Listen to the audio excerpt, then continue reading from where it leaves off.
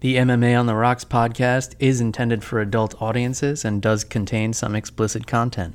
So if you are not an adult, please make sure your parents do not know you are listening to this and do not repeat anything you hear on this show in front of them.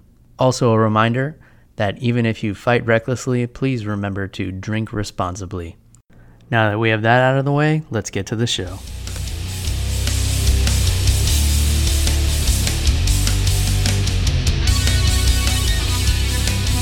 Welcome to MMA on the Rocks. My name is Bill Welker. You are listening to episode 141 of the podcast, where you're joining us live here on YouTube. Today is Sunday, May 19th, and we are coming off of some MMA action in Rochester, New York, headlined by former lightweights and current welterweights Rafael dos Anjos and Kevin Lee. Before we get into that, let me introduce my co-host all the way from sunny New Jersey, Jeff, the Animal Wilson. Jeff, how you feeling on this early Sunday afternoon, my friend?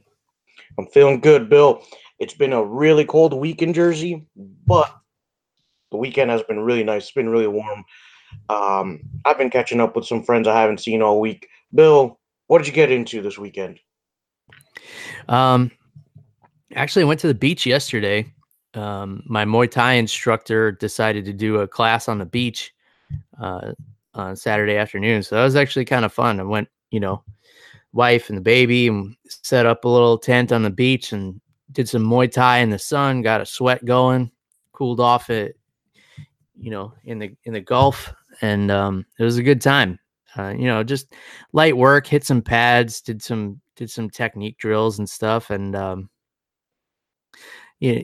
it a day. Got a little sunburn. Like I missed one spot on my arm that got all burnt up. And then actually Friday I went to go see John Wick. I went to a matinee, took off early from work. We had the baby was with the nanny, so we snuck off to go see John Wick 3, which was actually really good. I'm a big fan of those John Wick movies because the choreography on the fight scenes is so legit. Like, obviously you can't beat up 45 people at once, but the actual moves he uses are, pretty legit. Like, he studied like judo and jiu-jitsu, and I'm a fan. I don't know too much about the storyline, but the action scenes are pretty awesome. What are you getting into this weekend, Jeff? Well, Bill, caught up with some friends last night that I hadn't seen in a while. It was my first night out of the house in a while, so it was nice. Work was pretty busy, but Bill, have a beer that I tried last night. I like local breweries, so I asked the waiter what was on tap, and he said Brooklyn Defender. So, Bill, I'm a fan of Brooklyn Brewery. It's local, so I had to try it. And Bill, I love it. It had citrus in it, which I love beers with citrus in them. I feel like it offsets the bitterness of the hops. So you got a nice little hit of citrus on the back end. It was really nice. A lighter beer. But yeah, overall it was just well balanced. I only had one because I had to drive, but really good beer, Bill. If you can find some Brooklyn Defender out there, definitely give it a shot. Very responsible of you, Jeff. Is it an IPA or like what? Yes. Okay, yeah, so it's like a hazy IPA. What was the color like on it? Yeah, it had a nice lighter color, blondish, I would say.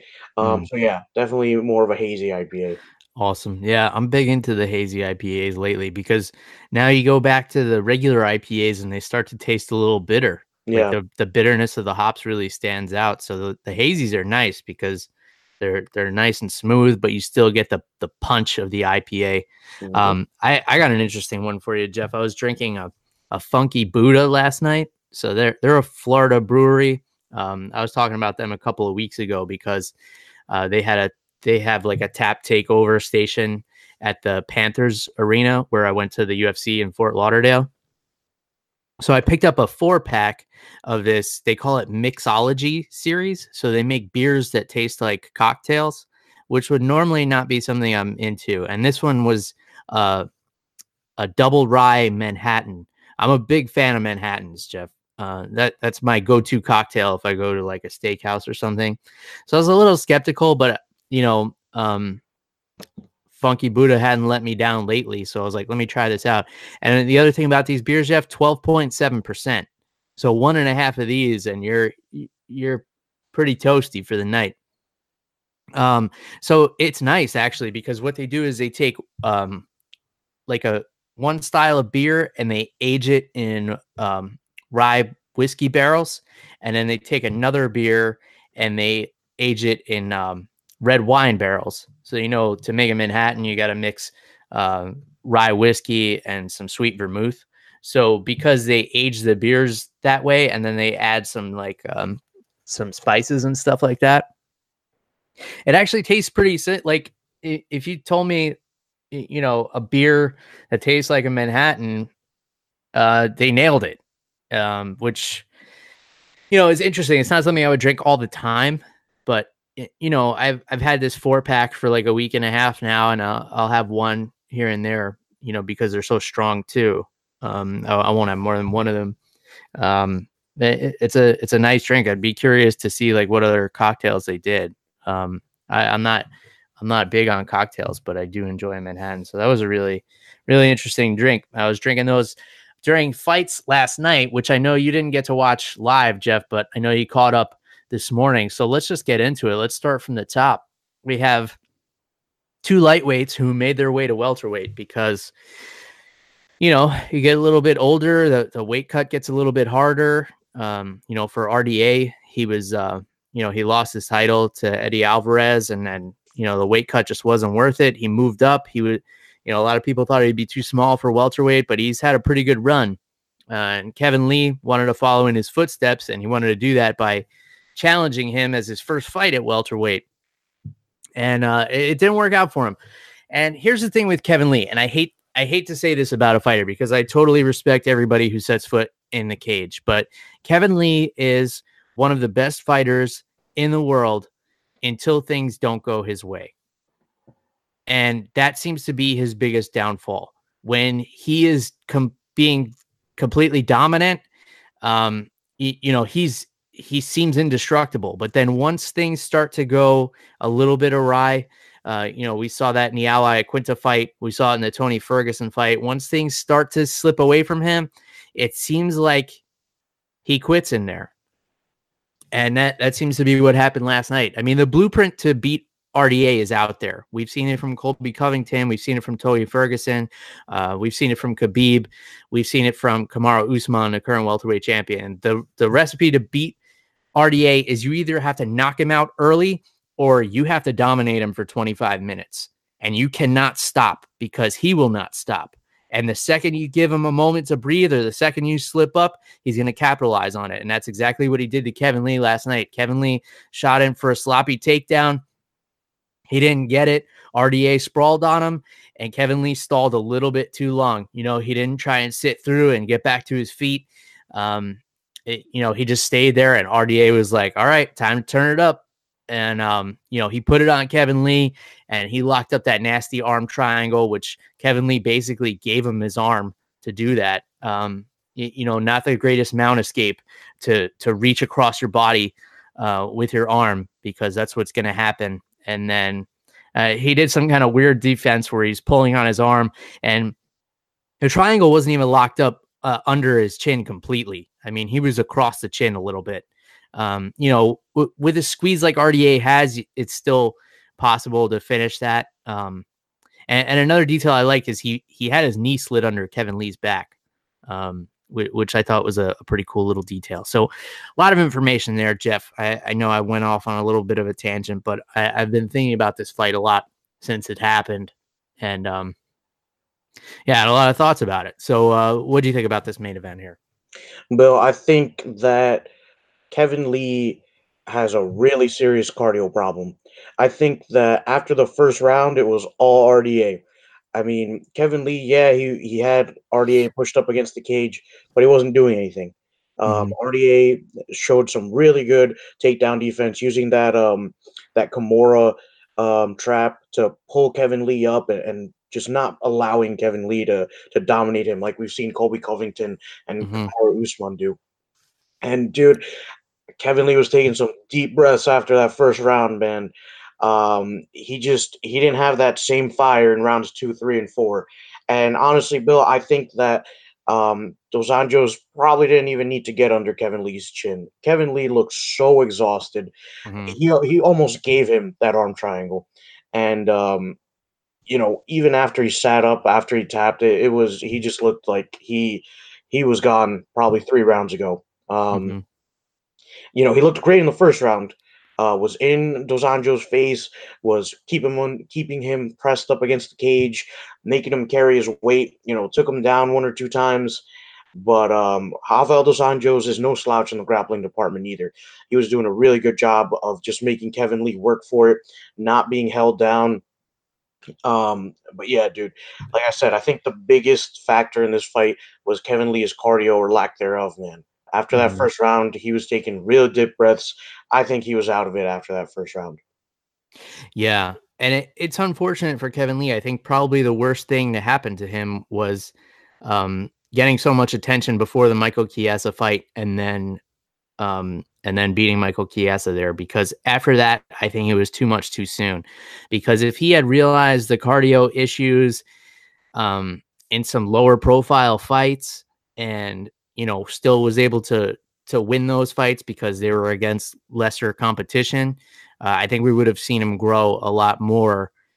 Kevin Lee's in a tough spot here, man, because he moves up because the cut to 155 is too much for him. He's been campaigning for the 165-pound division, but that's not working out. So he has to go to 170.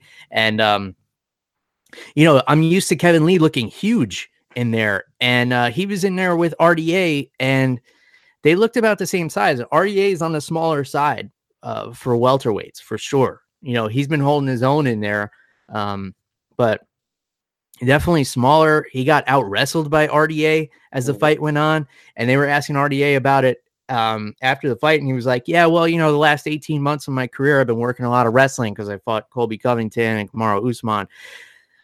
So that says two things. Like, one, what a fucking phenomenal athlete RDA is, because nobody should be able to get that good at wrestling in 18 months. He's always had decent takedowns, but Kevin Lee has a wrestling background. RDA does not. And RDA was out wrestling him. And two, it says that, Kevin Lee may be a little bit undersized for that welterweight division. If he can't take RDA down, how's he going to take down these guys like Colby Covington, who are actual collegiate wrestlers and have like the wrestling credentials? And I like that you brought up the Kimura trap that RDA was using to defend those takedowns, or a double wrist lock, you could call it if you're into catch wrestling. People debate whether it's called a Kimura trap or a double wrist lock, but either way, he was locking up the wrist, and the reason it was working is because he was putting pressure on Kevin Lee's head as well, which is what, and he was also heavy on his feet, which was not what Rose Namajunas was doing last weekend, which is why it ended the way it did for her. And Kevin Lee wasn't going to be able to get that high crotch lift on RDA the way that Jessica Andrade did to Rose Namajunas. But overall, I thought it was a great performance by RDA. My uncle has recently gotten really into MMA, and he was texting me last night. He asked me what I thought about this fight, and I said exactly what I said at the beginning of this show. I said, Kevin Lee's got to finish him early, or he's got to dominate him the whole fight, or he's going to lose. And that's the way it went down. Because RDA will not stop. You got to put him out cold, or you got to hold him down for 25 minutes.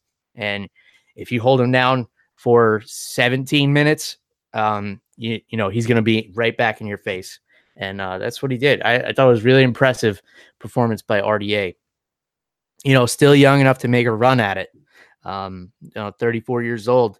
And I don't know what to say about Kevin Lee, man. I mean, the cardio issues, and he moved up 15 pounds.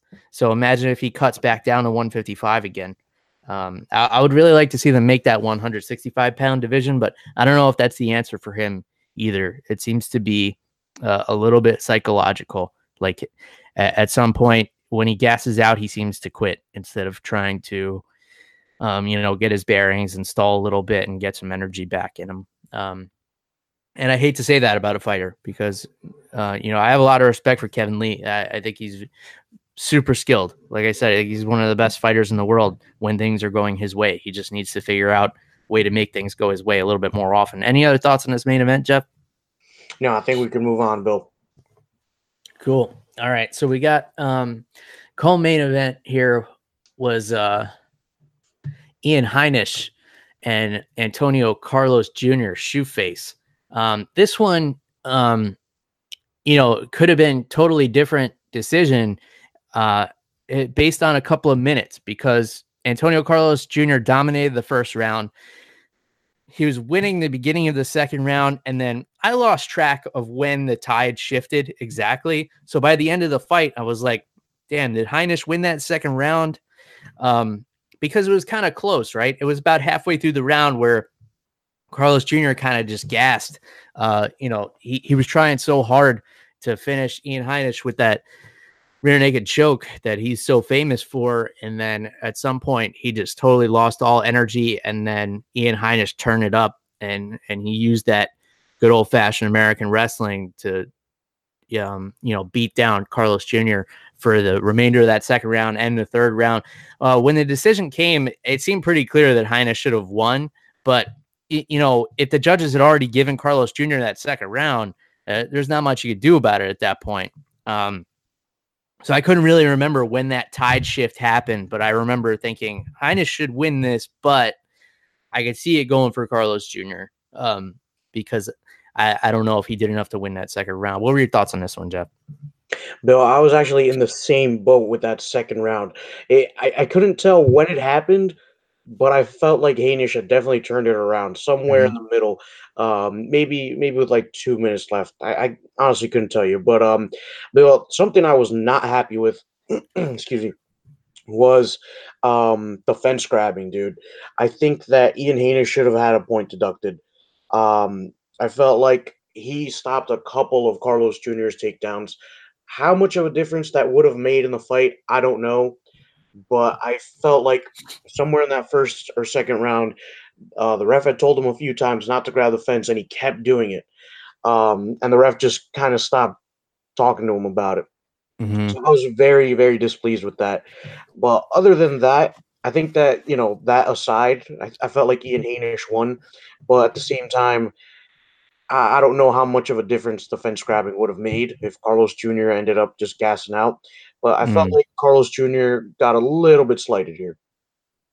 Yeah, that's true. I didn't really consider the fence grabbing. That's a good point. And then Ian Heinisch, calling out Derek Brunson and who is Jack Hermanson. Slow down a little bit. I mean, I think it was a good win over a really tough guy in Antonio Carlos Jr. Not a lot of people are able to escape his back takes. I mean, that's what he does. That's how he became a world champion in jiu-jitsu. I would think maybe like Elias Theodorou and Ian Heinisch would be an interesting fight. But yeah, it was okay. Now I'm thinking about it, I guess the fight wasn't as interesting as I initially was replaying it in my head. And you brought up the fence grabbing thing. I'm like, Anyway, somebody who looked fantastic last night was Felicia Spencer. Not a lot of people were giving her a chance against Megan Anderson. So Megan Anderson was the 145-pound champion in Invicta, and then she left to come to the UFC basically to challenge Cyborg because there was nobody else to fight Cyborg. And then that kind of fell through, and she wound up fighting Holly Holm, and her ground game got exposed.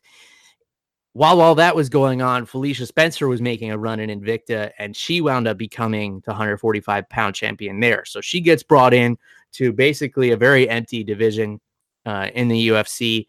Not a lot of people giving her a chance at, 5'6", going against the 6 foot tall Megan Anderson, who, they announced her as 6 foot tall, but she looked like much taller than the cage, which is 6 feet.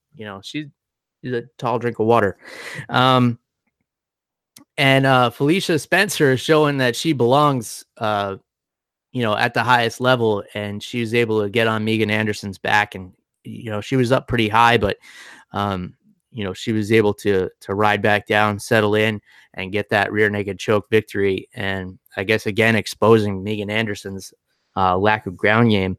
I think Megan Anderson saw a lot of success early in her career because, she has such a length advantage. Nobody would be able to close the distance. But, Felicia Spencer did what she had to do, took a couple of shots, got her up against the cage, and then, the rest was history. I think she did a great job. I think she's, a beast of a 145er. I don't know how she does against Cyborg or Amanda Nunes, and I don't know who else to give her at this point because there's nobody else in the division. But I think she looked great. We know Megan Anderson's ground game isn't spectacular, but she was able to close the distance on a giant and get the job done. Give me your thoughts, Jeff. Yeah, dude, I think that Megan Anderson would benefit from like 3 jujitsu classes, dude. Um, Her grappling is just non-existent. Not to take anything away from Felicia Spencer, she went in there with the right game plan. Was in Megan Anderson's face, wasn't afraid of Anderson's achievements and all that. So Mhm. good win for Felicia Spencer. I just feel like she's a little bit untested, just because we've seen Anderson's level of grappling here. And Bill, to address your featherweight comment, I mean, I don't even know how much longer this division is going to last, dude. Holly Holm is challenging Amanda Nunes in July, but that's for the bantamweight championship, Uh-huh. which I think is smart on Holly Holm's part because Amanda Nunes carries so much more power with 10 more pounds on her. But Mhm. I mean, if if is this division just for show? Are we gonna do something with it? I mean, initially there were so many problems. I mean, this division was made for Cyborg, and then she got annihilated by Amanda Nunes. So where do we go from here, basically? Yeah, and then we had that Ultimate Fighter season with the 145-pound females, but it turned out a lot of them weren't true 145 pounders. A lot of the 145-pound fights we've had in the UFC have been with fighters who are really bantamweights. Tanya Evinger comes to mind, Amanda Nunes, Holly Holm, and then Megan Anderson. She could really be a lightweight. From what I understand, she walks around, north of 170 pounds. So if the timeline worked out a little differently for her, these losses would have served her better a couple of months ago, and then she could have gotten into the PFL's lightweight tournament. Mm. Um, and she could be better there. And I think Cyborg would probably be better suited for that weight class too. But it's a tricky thing with the women because there's just not a lot of them out there. They're just they're not wanting to fight. So if you're a woman and you're listening to this and you feel like you could easily make 145 pounds, you could probably be a champion. Go take some jujitsu classes and get in there. And let's see how it goes.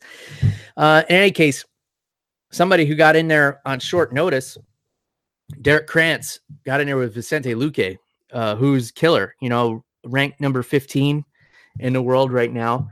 Neil Magny had to pull out the week of the fight because of a USADA test. He's claiming it was tainted supplement because I guess he never heard of whatever it was that he popped for. And he's turning over all his supplements to USADA so they could test them and everything like that. You want to give him the benefit of the doubt here. And he did come out right away and say that it was USADA flagging why he had to pull out, and he did not have to do that. So you want to give Neil Magny the benefit of the doubt, I guess. But Derek Krantz, so he was a guy who was on Dana White looking for a fight. And then instead of giving him a contract, Dana White said he would put him on the Contender Series. I guess they kept him on the back burner. Neil Magny pulls out the week of the fight, and Derek Krantz steps up and he says, "I'll do it." And he comes out like a bat out of hell, attacking Vicente Luque. He rocked him right off the bat. And, once Luque kind of got his bearings back, he had a beautiful finishing sequence of Derek Krantz where he rocked him with a big shot to the head. And then he gave him a knee right in the sternum, which if you've never been kneed in the sternum, it is surprisingly painful. It'll knock the wind out of you. It'll feel like you got stabbed with something really large.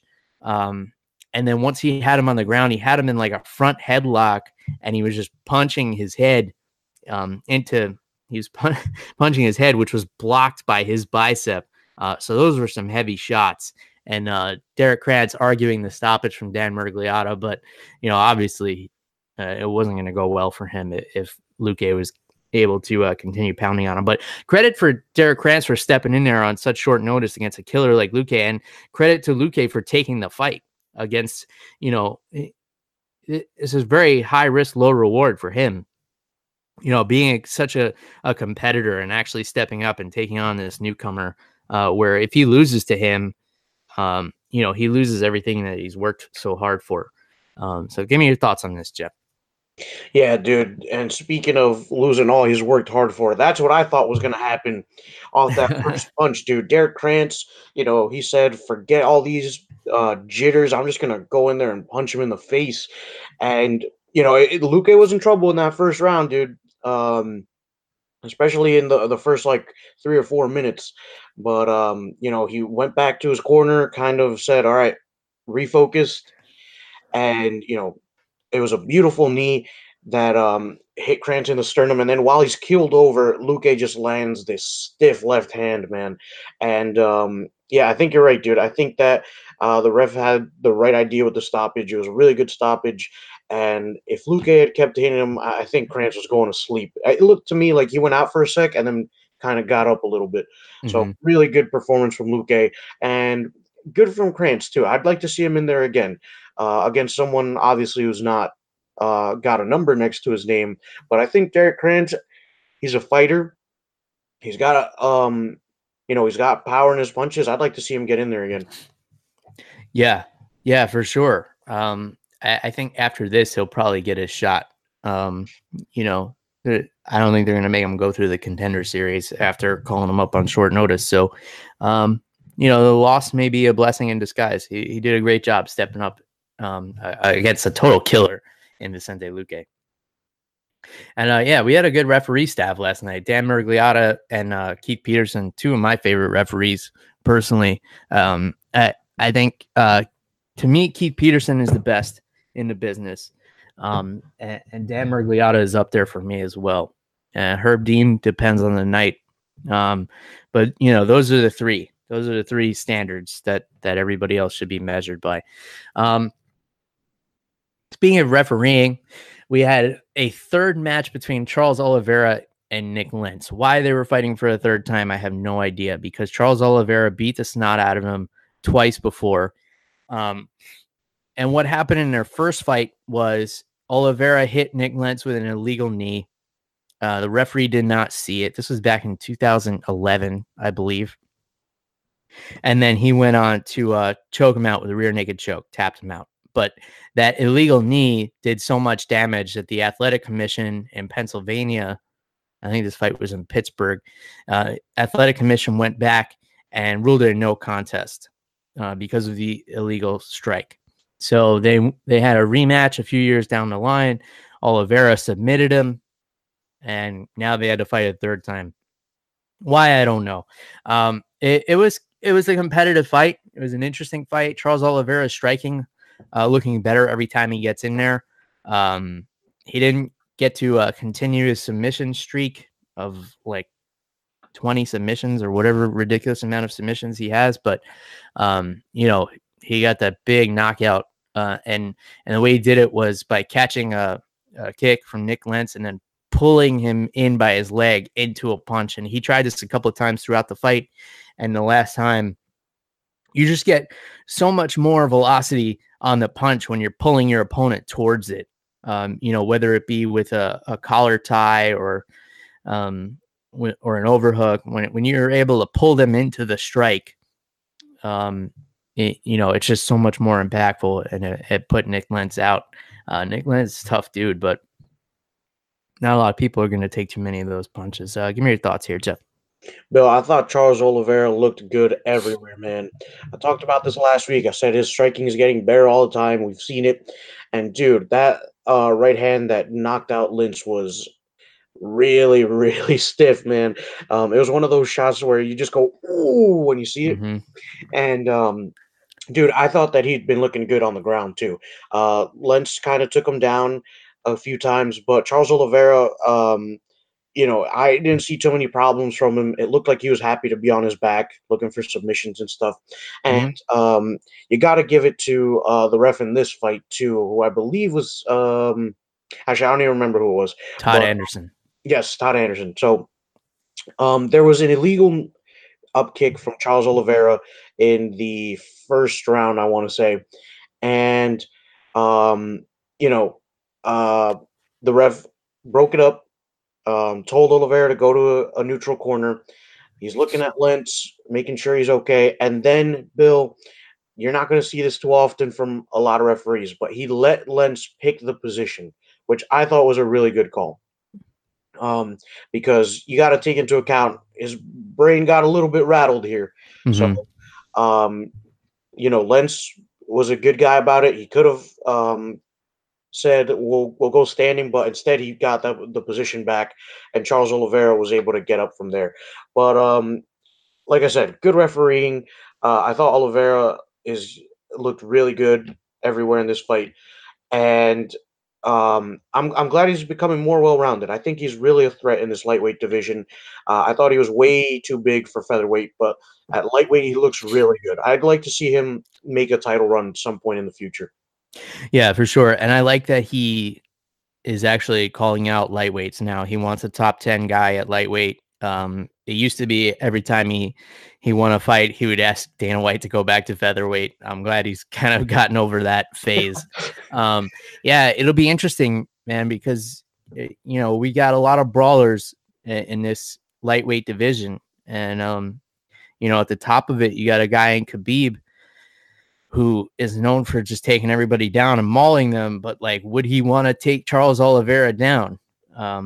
So that's an interesting one. I know we're probably a few years away from ever seeing that come to light, but interesting matchup. I think Charles Oliveira matches up well with a lot of the guys at the top of this division, so that would be cool.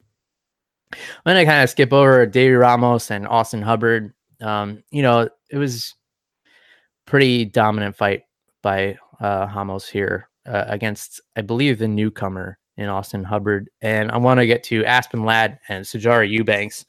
What impressed me about this fight was Aspen Ladd's ability to seemingly empty her gas tank at the end of a round, just beating the crap out of Sijara Eubanks, and then get up and walk away and not even take a deep breath. Like, she just walked away like she was walking through the park after, we've all done the drills where you get on the heavy bag and you have to empty the tank like there's 20 seconds left in the round, and it feels like the longest 20 seconds of your life. And that's just on a heavy bag that's not even moving. And then you get up and walk away and you're like sucking all the air in the gym. But Aspen Ladd, I guess all that training, up in Colorado or wherever, I think she's in Colorado, California, up in the hills, wherever she lives. I think she lives like up in the mountains. I guess maybe that does, or maybe she's just a cardio machine. But I was super impressed with Aspen Ladd, and I was also impressed with the toughness of Sijara Eubanks, because she took a fucking beating in this fight, and still kept coming back for more. She looked good on the feet. Her boxing looked good. She was outboxing Aspen Ladd, who was just a little bit too slow with her head movement. But didn't look terrible on the feet. Yeah, I thought it was a really impressive performance by Aspen Ladd here. Did you catch this one, Jeff? Yeah, I was really excited for this one. I I have been hesitant to jump on the Aspen Ladd hype train, but she definitely made a mark yesterday. Um, I believe this is the second time that Aspen Ladd and Sajar Eubanks are fighting each other. I don't know how the first fight went. I don't know if you know, Bill. It was much the same. It was just a unanimous decision by Aspen Ladd, but I think it was much closer. Hmm. So, good performance from Aspen Ladd. And Sajar Eubanks is, we knew she was a tough fighter. But my only problem with this fight, Bill, was one of the judges had this as 30-26 Uh, scorecards. I don't know what fight they were watching. I felt like this fight was a lot closer. I thought Sijara Eubanks definitely won the first round. Um, the second round, I felt like she was winning maybe the first minute and the last minute. No, I'm sorry. For round two, she started off really well, and then Hmm. Aspen Ladd just, you know, um, just went crazy on her. Yeah. From the stand up, she was her strikes were coming out a little bit better on the feet, and then once she took her to the ground, was looking for submissions, and then when that didn't work, she started beating the shit out of her. Um, I felt like Sijara Eubanks did a good job at the end of round three as well. Um, so I don't think it was as dominant as one sided as 30-26. I thought this was actually a closer fight than that. But overall, man, good for Aspen Ladd. Um, proving again that she's a tough fighter. She's well rounded. She looked really, really good in the grappling exchanges. The stand up was a little bit more balanced. Sijara Eubanks is a very, very tough striker, but Hmm. in the grappling department, Aspen Ladd was dominating. So I like how well rounded she is, Bill. I think she can really make a splash in this women's bantamweight division with a little bit more experience. Yeah, for sure. And hopefully they're able to pump the brakes with her just a little bit. Hmm. Um, but yeah, she looked great. I think Sijara Eubanks should definitely stay at bantamweight as well, since I don't think she's ever even made flyweight. So uh, this is a this is a good spot for her. I would like to see her continue on in this division. Despite this loss, she still looked good. And these two had a fucking firefight at the end of this. It was reminiscent of like Ricardo Lamas and Max Holloway, where they just stood toe to toe in the middle of the octagon and were slinging at each other. It was awesome. So if you guys missed this one, go back and watch this fight. And I think you hit the nail on the head, Jeff. It was a lot closer than a 30-26. I could see giving Aspen Ladd a 10-8 maybe in that second round, but it would be a stretch. She was beating on her pretty good at the end of that round. But yeah, Sijara Eubanks, you could argue that she won that first round for sure. Desmond Green, local guy from Rochester, a lot of gold teeth, got the job done against the undefeated Charles Jourdain. That was a very competitive fight. And then Michel Pereira getting the win in his UFC debut over Danny Roberts. This guy, I don't know if you saw this fight, Jeff. This guy was doing fucking backflips off the cage and like front flip kicks, and he wound up finishing Danny Roberts with a flying knee. Very entertaining, wild fight, and I guess that's his thing. I don't know about the sustainability of his fighting style. Once he gets in there with guys who are a little bit more patient, that stuff tends to fizzle out. But 25 years old, he looks 40. Yeah. But he just like, I don't know what it is. He's got like an old face. Yeah. Yeah. But 6'2", at a welterweight, and he moves phenomenally. He has some losses on his record. He's been fighting a long ass time. It took him a while to get in the UFC. I don't know a whole lot about him, but I'm interested to see him get in there. Maybe let's do him and Derek Krantz next. Ooh, I like that. That would be a fun fight, I think, because they're both like balls to the wall style, and you might see something fun in there. Did you catch his fight, Jeff? Yeah, I did, and I am really glad that I did because Michel Pereira, he was going in there all crazy, really flashy stuff. He went for like a rolling heel kick, which was pretty awesome. I mean, Danny Roberts was about 5 feet away from him, so it was never going to land, but it looked cool. Mm-hmm. And dude, I loved the knockout. He starts it off with a flying knee and a really stiff straight cross that just dropped Danny Roberts. Really fun fight to watch. Bill, I love it. I love Pereira versus Krantz. Make it happen, UFC, on a prelim card. Yeah. Let's definitely do that. So anyone listening from the UFC, let's make that match happen. Grant Dawson taking out the Ultimate Fighter winner Michael Trizano. with a rear naked choke in the second round. Ed Herman getting the TKO victory over Patrick Cummins on the early prelims, and in his post-fight speech, he just wants to be put in the video game. I mean, the guy's been in the UFC for fucking 13 years, I think. Oh my god. Let's get him in the game, guys. Hey, EA Sports, put Ed Herman in a video game. He's been fighting fucking forever. I don't think that's an exaggeration. I think it has been 13 years in the UFC for Ed Herman. He's been around forever. I mean, he was part of the original Team Quest back in the day. For those of you who have been longtime MMA fans, you remember Team Quest, of course, Randy Couture, Dan Henderson, Chael Sonnen. They had fucking killers in there. Matt Lindland. That was a fucking death squad back in the day. There weren't too many. That was back when there weren't too many big camps. You know, it was like Team Quest. There was like Shoot the Box in Brazil, and there was like, I don't know, one other one. And then at that time, everybody else just kind of fought like from wherever. Oh, there was like Pat Militage's gym in Iowa, and that was it. So, you know, good for Ed Herman. He's been fighting fucking forever, since the prehistoric era. And then Zach Cummings getting a guillotine win over Trevin Giles. And then Julio Arce with a nasty head kick knockout over Julian Erosa, who I think was making his comeback. He was on season 22 of The Ultimate Fighter, and then came back to the UFC and just put down stiff with a head kick by Julio Arce. So if you guys missed that one, that's a highlight you need to check out for sure. Nasty head kick knockout. You got anything else on Rochester here, Jeff? Just one last thing, man.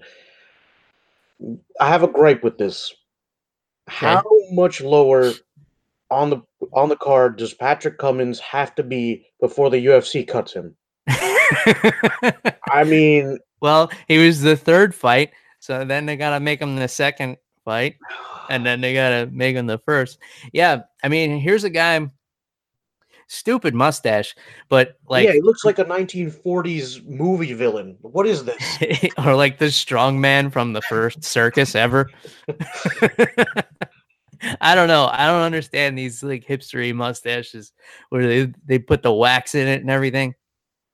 It's just that it's one of those things I don't understand. I don't think I'll ever be able to wrap my head around it. Like, why would you want to put that shit on your face? But yeah, phenomenal wrestling background, Patrick Cummins. So, but yeah, keeps getting knocked out. So, I say like cut him or make him shave the mustache. That's what I say. Like, well, look, why don't we do both, Bill? Take one of each. Listen, you got to shave your mustache, and also you're out of a job. In any case, next big card, we got a week off actually, which is kind of nice.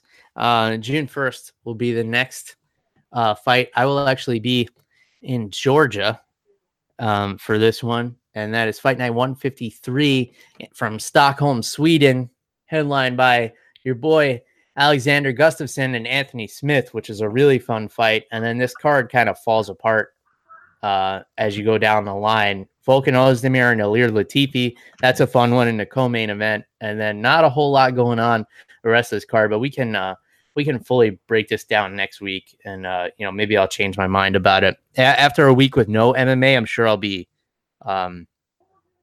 looking forward to this one a lot more. But give me your thoughts just on this main and co-main event here, Jeff. Yeah, dude. The main event looks amazing. Two guys who are really, really good strikers. So you're not going to see too much grappling in this one, but both are very capable. I think they just prefer to stand up. So I'm really excited for that one. Give me that co-main event again. You said it, Ilir Latifi and who else? Volkan Ozdemir. Oh yeah, that one's going to be fun too. But I think that if Ozdemir doesn't use his height appropriately, he's gonna have a hard time with Ilir Latifi. Yeah. I mean, we've seen Ozdemir. You know, when he backs up, he's still got power, crazy power. But if Latifi can close the distance and use that wrestling, it'll be a long night for Ozdemir. You know, we've seen that he struggles with wrestlers. He got out grappled by Anthony Smith, who's not known for his grappling. Yeah, a lot to talk about here. Maybe I'll change my mind about the rest of this card by the time it rolls around, but we could take the time to break this down on next week's episode, since we'll probably be looking for content. One other thing I wanted to bring up, actually a couple of other things. I mentioned that I'm going to be in Georgia when this fight is taking place. That's because I'm taking a little road trip up to Asheville, North Carolina. Little vacation with the family. My sister and her fiance are going to drive down from New York. We're kind of meeting in the middle, got a cabin in the woods. Super stoked about it. I've been to Asheville before. It's an awesome town, but I do need some brewery recommendations. You guys have been sending them to me on Twitter. I greatly appreciate it. Keep sending me more. I'm going to be there for a week, so I got a lot of things to check out. And food, too. You guys know where to get some good food in Asheville or anywhere between Florida and Asheville. Let me know. Another thing I wanted to mention, Rashad Evans, they announced last night, will be inducted to the UFC Hall of Fame. Definitely a deserving legend of the sport. He's beaten some legends. I hope this means that he's officially retired as well. You know, he's a guy who's like maybe 5'10", probably a little shorter than that. Won the Ultimate Fighter at heavyweight. You know, throwing guys around like they were nothing. You know, very similar to Daniel Cormier, very short for heavyweight. Dropped to light heavyweight and, you know, found out he had some knockout power. He's been in some classic wars over the years. He had some really great rivalries, you know, with John Jones. And it was the whole like teacher versus student thing and that whole drama. He had to, you know, the what's the word I'm looking for with Rampage Jackson war. Anyway, he had it out with Rampage Jackson. That was a good rivalry as well. Yeah, definitely deserving. So congratulations to Rashad on the placement in the Hall of Fame. It's definitely where he deserves to be.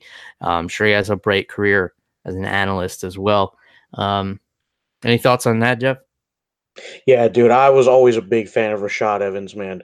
He could just mix it up with anybody. Good wrestler, knockout power, very deserving. Former light heavyweight champion, so very in that time period where the title bounced around a lot before John Jones got his stranglehold of the division. But a very very exciting fighter to watch. So I'm stoked. I'm really excited that he's getting into the Hall of Fame. And like you said, I really hope he retires.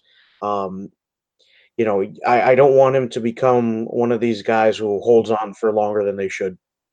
Yeah, for sure. I mean, his highlight reel is so impressive. I mean, you know, his head kick knockout of Sean Salmon is like one of the, you know, if you have to show somebody a vicious head kick knockout, that's one of the go-tos. You know, his knockout of Chuck Liddell. One thing I thought was weird was that they showed, you know, he was always like a little quirky, and before the Chuck Liddell fight, he was like rubbing his nipples. What? Yeah. So like when they're announcing him, he just like starts twisting his nipples, and they put that in his highlight reel for his Hall of Fame reel. Like, but they didn't show the actual knockout of Chuck Liddell. They just showed Rashad like twisting his nipples, and then you know, him after he knocked out Liddell, which I thought was weird. But okay. So whoever's mixing that up, has some fetishes or something that that they need to work out.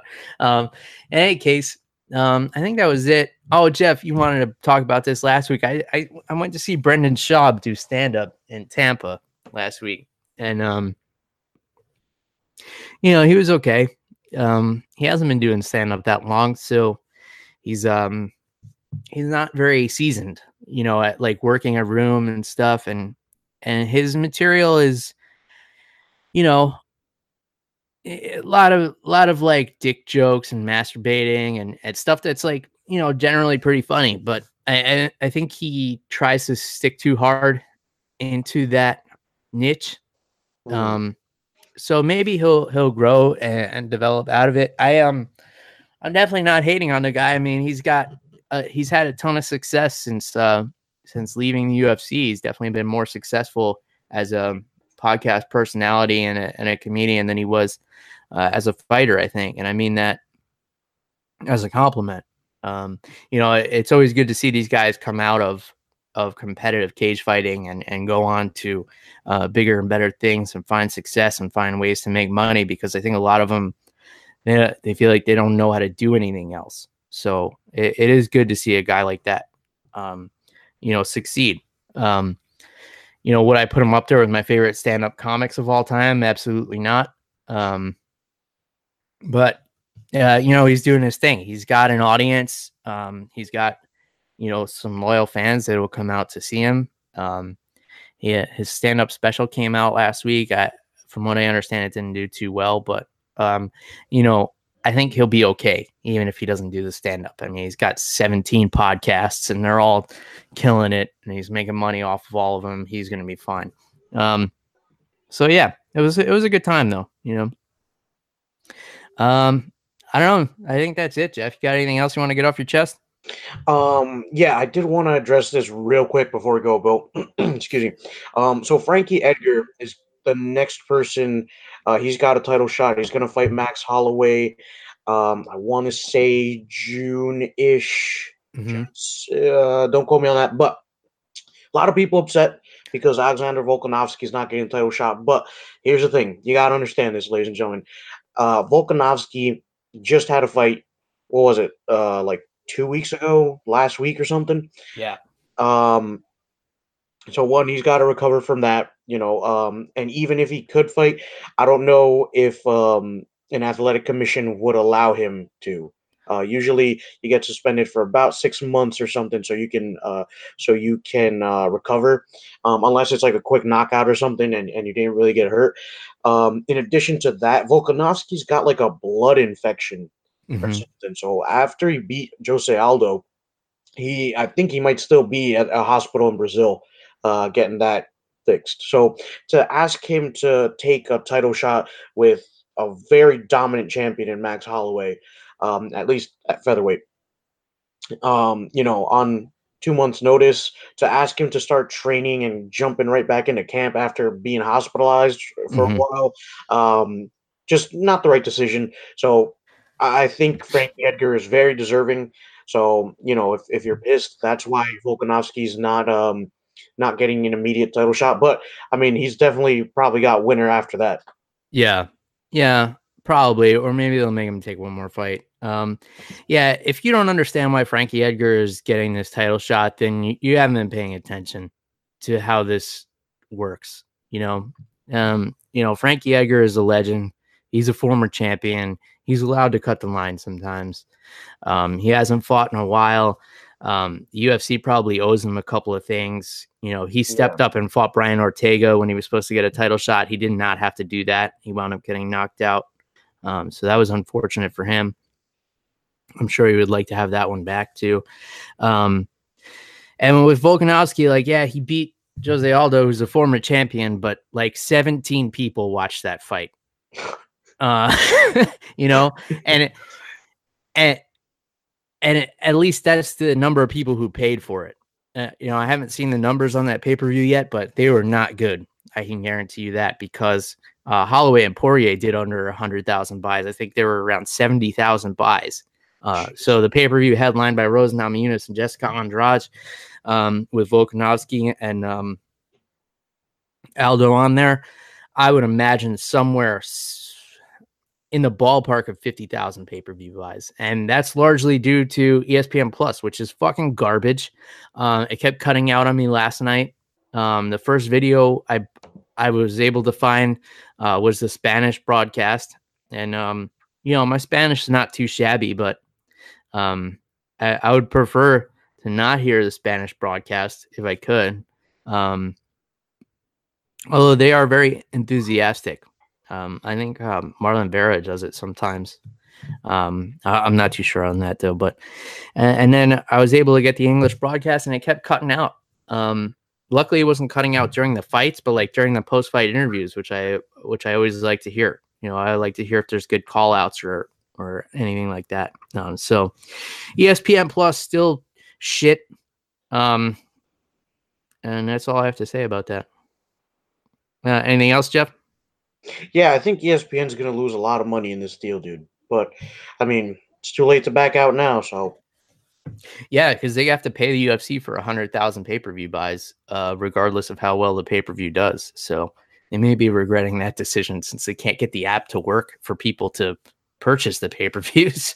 But that's their problem. We'll figure out a way to watch one way or another. All right. If you guys want to get a hold of Jeff, you can do so on Twitter and on Instagram at animal_Wilson. Now that the animal has made his emergence onto the Instagram scene, and you guys know how to get a hold of me. It's at MMA on the Rocks on all your favorite social media platforms. Please reach out. Send me recommendations. Let me know where to go in Asheville. I need breweries and food recommendations. And I trust you guys more than I trust Yelp. So please reach out and send those my way. You could also visit our website, MMAOnTheRocks.com. Please leave us a review wherever you happen to be listening. Apple Podcasts, Google Play, Stitcher. It definitely does help us out quite a deal, and it helps other people find the show as well. So please get on there and do that. That's all we got. Until next time, cheers, everybody. Goodbye.